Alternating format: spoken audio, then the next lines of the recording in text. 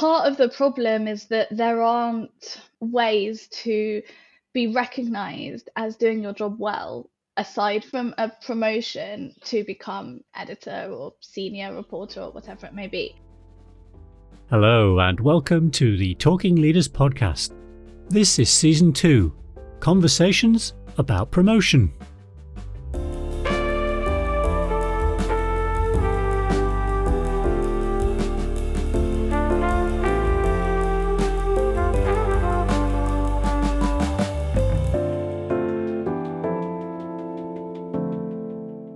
Hello, I'm Paul Gisby.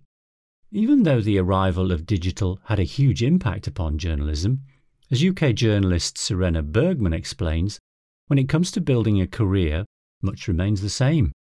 Sexism, racism and class privilege are still factors to contend with. Plus, as in many professions, journalists have to negotiate the dilemma that in order to get recognition and achieve financial security, they may need to take on roles that actually draw them away from doing what inspired them in the first place, writing. Serena has worked for a number of print and digital media outlets and so has got plenty of experience of dealing with these challenges. So my first question was, how has Serena's perception of getting promoted developed over her career? So I think it's definitely changed over time. I think most of us start out in our careers with this idea that success means promotion. And I think that's the idea that's often fed to us by, subconsciously through world messaging. But I think over the years, especially being freelance, I realized that what is typically considered promotion in journalism isn't necessarily what I would consider to be success. And I think in journalism, especially if you're a writer, where the publications that you write for and the stories you write carry more weight in terms of measuring success, both in the industry and on an individual level, definitely for me, and I think for lots of people. So it's interesting because I think lots of people kind of take jobs in journalism with the end goal being to have that freedom to write the stories that you want to write and to be able to write for outlets that you love and respect. So it's kind of an interesting industry in that way, because that's how I think a lot of writers see it. And that's definitely how I've come to see it now. But so you said getting promoted doesn't necessarily fit with what your ambitions might be as a writer. But so what does getting promoted mean? What kind of positions do people get promoted to? So journalism is super interesting as an industry, and I don't know if other industries work this way. It may be, but because it's changed so much in the past few decades, with digital becoming a thing, a lot of the structures that were in place in the past for print don't necessarily translate super well to digital. But because of those legacy type of titles and legacy structures, you have lots of these kind of roles that exist, and the hierarchy becomes quite complex. So the typical trajectory, I suppose, would be junior reporter, senior reporter, and then perhaps editor, senior editor, and then that would be kind of an editor within a desk. And then if you are editor of a desk or a section or a publication, that would, I suppose, typically be the end goal, although lots of people also move from being reporters or editors to being correspondent, which is also a senior title, I suppose, typically, which essentially means that you're an expert in your field and you have a lot more freedom to kind of write about those areas. But then when you get beyond that, it gets quite complex. I'm sure you've heard of editor-in-chief, editor-at-large, executive editor, managing editor, all of these different titles, which different publications seem to have completely different definitions of how they work and what they mean. So I think typically for journalists, it sort of stops at that desk editor. And by a desk, I mean a section of a publication. So that might be news editor, comment editor, lifestyle editor, whatever that may be. And after that, I do think that the idea of getting promoted becomes a lot more complex, and people often typically move from desk editor, a smaller publication, to a desk editor, a bigger publication. And that sort of becomes the promotion, because Once you get above that, there's limited journalism to be done because you have so much responsibility. So hands-on writing just isn't so much of a thing. It's a lot more managerial. It's a lot more high-level strategy. And while those are great positions, I think lots of journalists aren't necessarily looking for that kind of role. So yeah, it kind of depends what level of seniority you come to, but I think it really does depend on what people are hoping for, really. If I had to guess, I would say that part of the problem is that there aren't ways to be recognized as doing your job well, aside from a promotion to become, editor or senior reporter or whatever it may be. If you're a staff journalist, that is really the way that your success is measured and acknowledged. And without that, unless you're a correspondent, like I said, and you're breaking massive stories, it's very hard for someone who's journalist, a reporter somewhere, a writer somewhere, to advance their career. Journalism is also notoriously badly paid. No one becomes a journalist to be rich, but obviously the higher up your job title is, the more money you're making. So someone could well have been a reporter for 5-6 years on an incredibly low salary, and the only way that they will ever be able to achieve some more sort of financial comfort is to move up in that way. So I think that does play a part.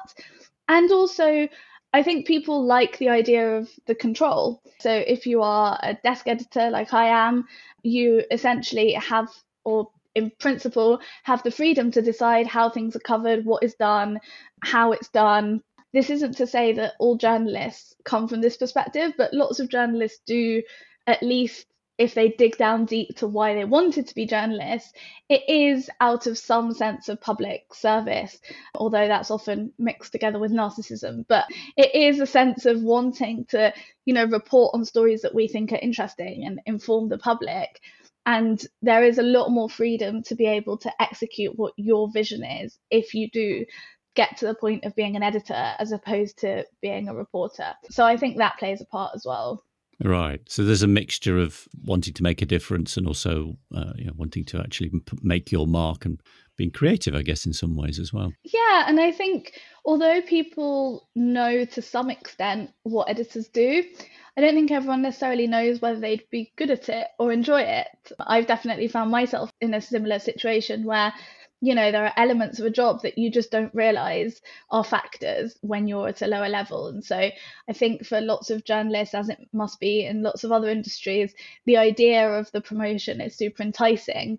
And you might know in the back of your mind that it's probably not going to be quite the way you imagine it. But when it comes to doing it, it might take up until that point for someone to recognize that what they enjoy actually isn't being an editor.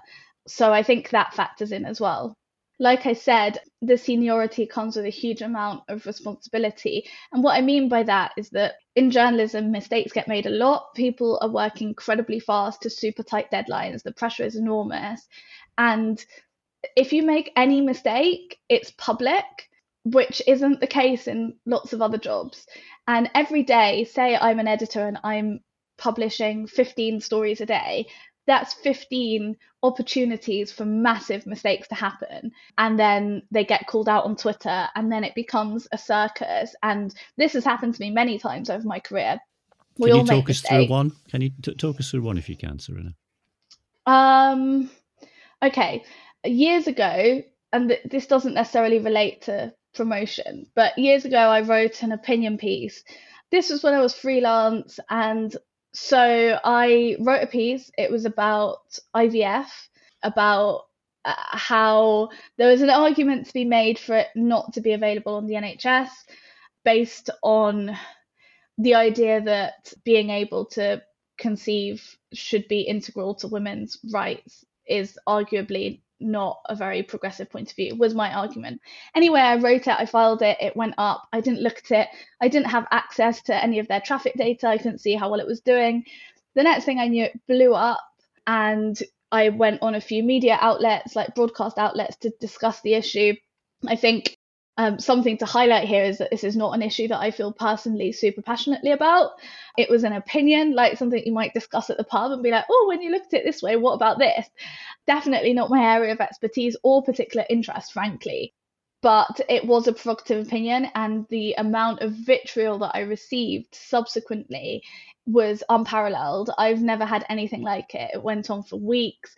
I had people trying to dox me, trying to put my address on like different forums online, and constant barrage on Twitter, on Instagram, my emails. I had to switch off my phone. It was a big deal. And something that's interesting to me is that for my editor, presumably, that was great. It was great publicity. It was great traffic. Loads of people were reading the piece.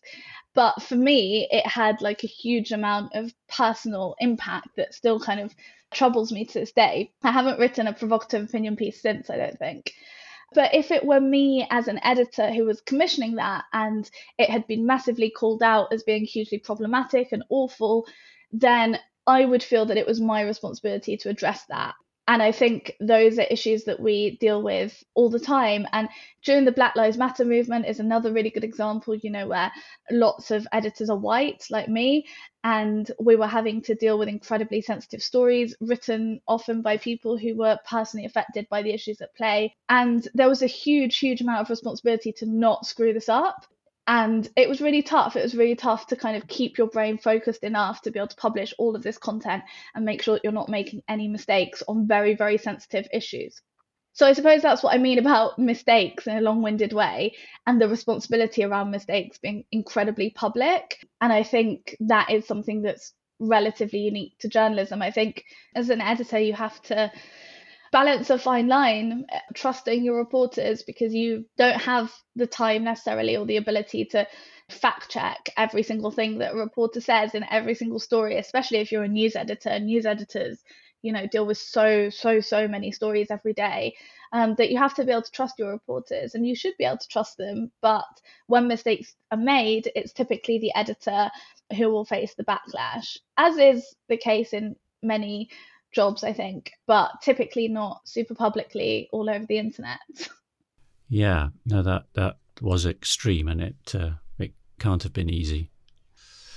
Can you think of a time when you felt you were discriminated against for promotion in terms of, I don't know, being a woman, for example? It's a difficult one. I think that definitely there have been instances in my career where my gender has subconsciously impacted people's perception of me.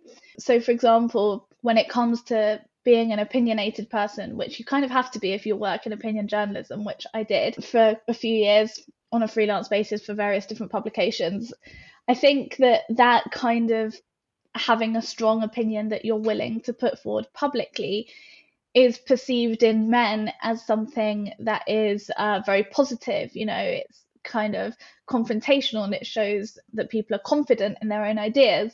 Whereas in women, I think it can often translate as being difficult, being argumentative, being too outspoken, too loud. And while those things shouldn't impact people's choices, I think if that is the opinion that predominantly male interviewers or bosses have of you, it can be very difficult to shake.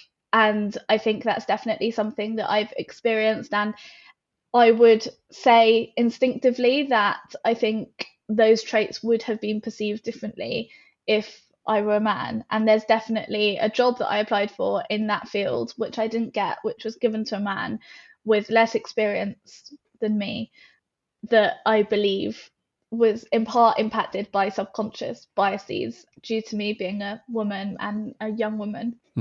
I mean, I know many women journalists who know for a fact that there are men at their same level or lower than them who are getting paid more. I mean, that happens a lot, especially because, like I said, structures in journalism just don't really make a lot of sense. So you can have a similar job title, but there's no specific necessarily like bracket of salary attached to that. And then obviously you have all of these kind of dependent on experience situations, which are very subjective and often end in men getting paid more. And again, not because the people making these decisions are, horrendous misogynists simply because they subconsciously perceive the value of a man to be higher than the value of a woman, or the value of a white person to be higher than the value of a black person, or whatnot.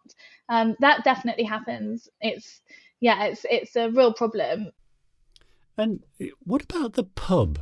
I think it used to be years ago there were stories that boozy lunches and going out for drinks with the lads were a key part of being a successful journalist. Is the pub still an important part of getting on in journalism? Well, definitely, I don't know any journalists going to the pub at lunchtime, but after work, after you've done a 12-hour shift, and there's something about journalism as well that kind of unites journalists, because if it's a big news day, say, last Saturday when Boris Johnson announced Tier 4, everyone who was working that day was working on that story pretty much, or covering it in some way. And that's across all British publications. Everyone was doing the same thing. People did not leave on time. People did not take lunch breaks. People ended up working crazy hours, I'm sure, everywhere. People who weren't working were called in to help. So there's a real sense of camaraderie in the industry, I think, around these specific things. And it's something that journalists will talk about a lot. If you go for drinks with journalists who work at different publications, it's, were you working on the day that this happened or that happened? And I think because you have that sense of we all worked on the same thing together, there's often a sense of wanting to decompress together, because I can come home to my partner and we can try and talk about it, but no one's going to understand it the way my colleagues will. So I think that it's that type of work which has lent itself to a culture of people spending time together outside of work and often going for drinks, because we are British and that's what we do when we finish work. In terms of, whether being invited to those drinks means that you will get promoted, no, it's definitely not that black and white, but it's definitely a way that you build relationships with people. If you're both hungover the next day, you will chat about that.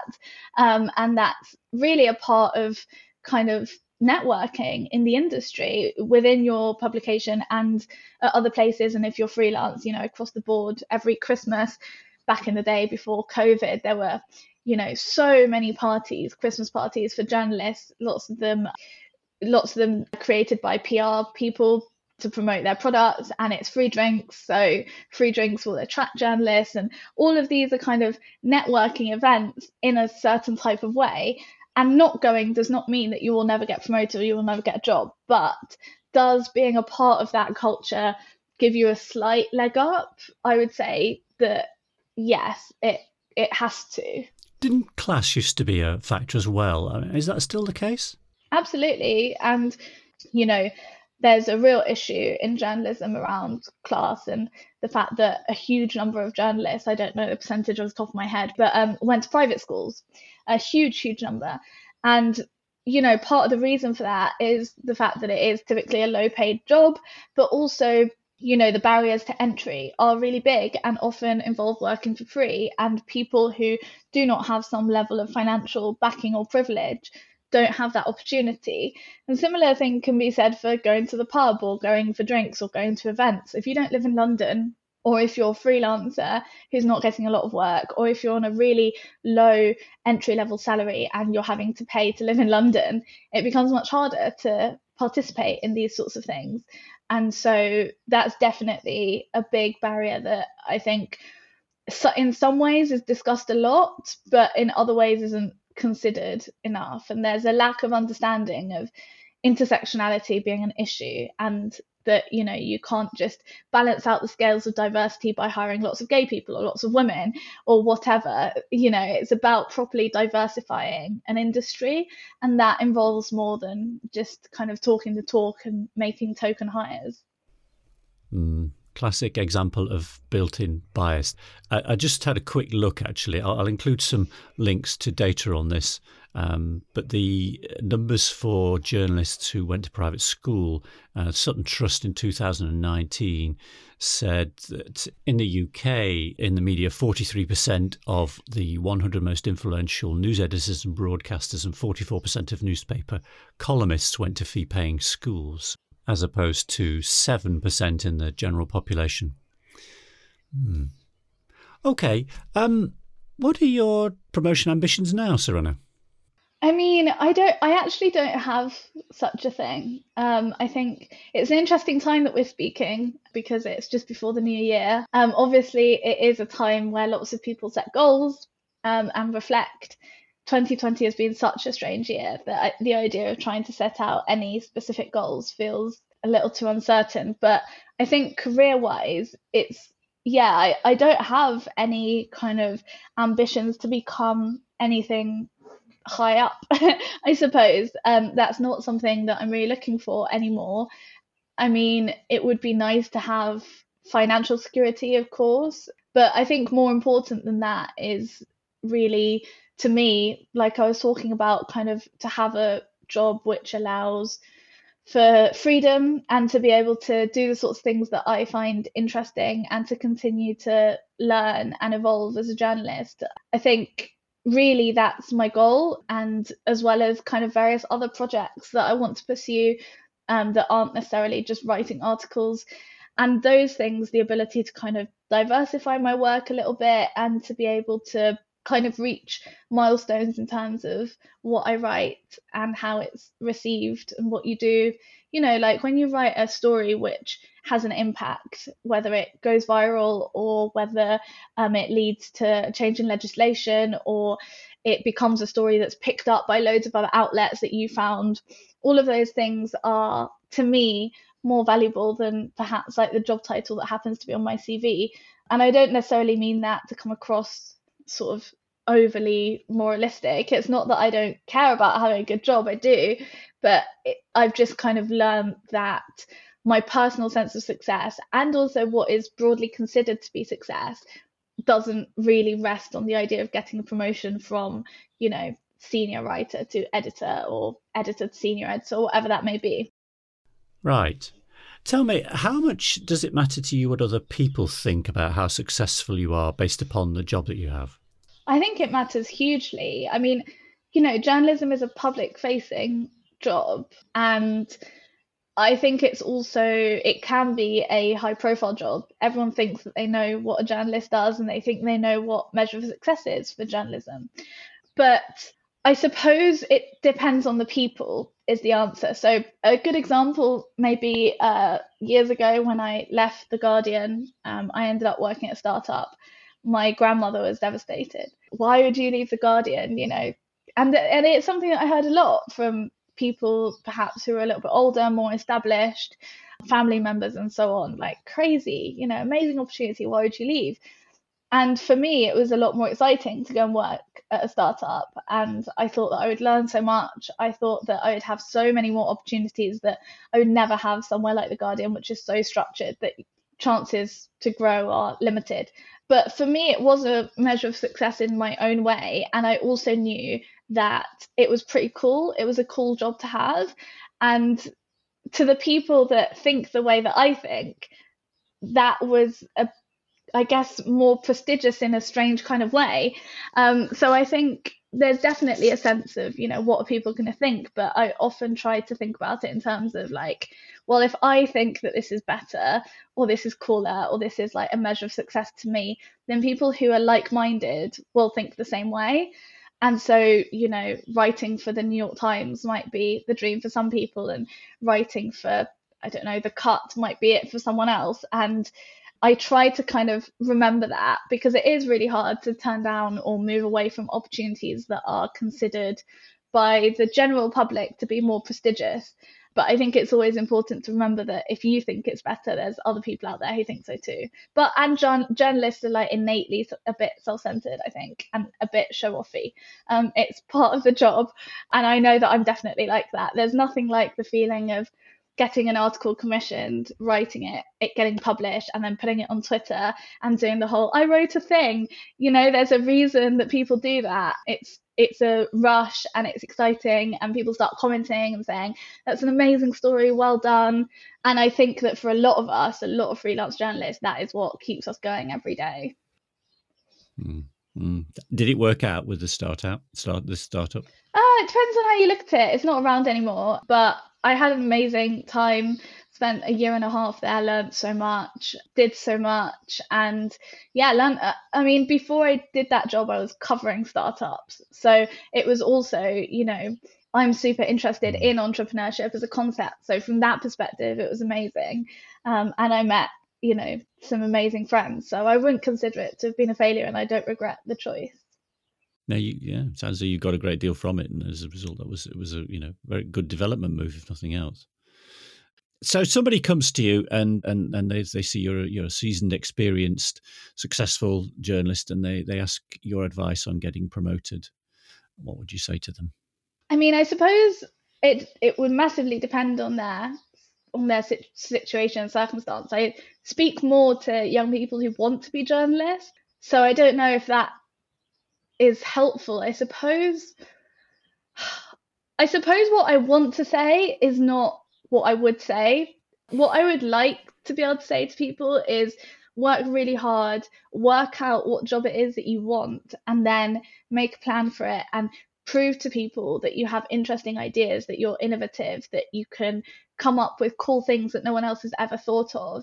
And that'll be how you can prove your worth in an industry where lots of people are stuck in ways that have been around for hundreds of years and haven't changed much despite the world around us changing. That's what I wish were more rewarded.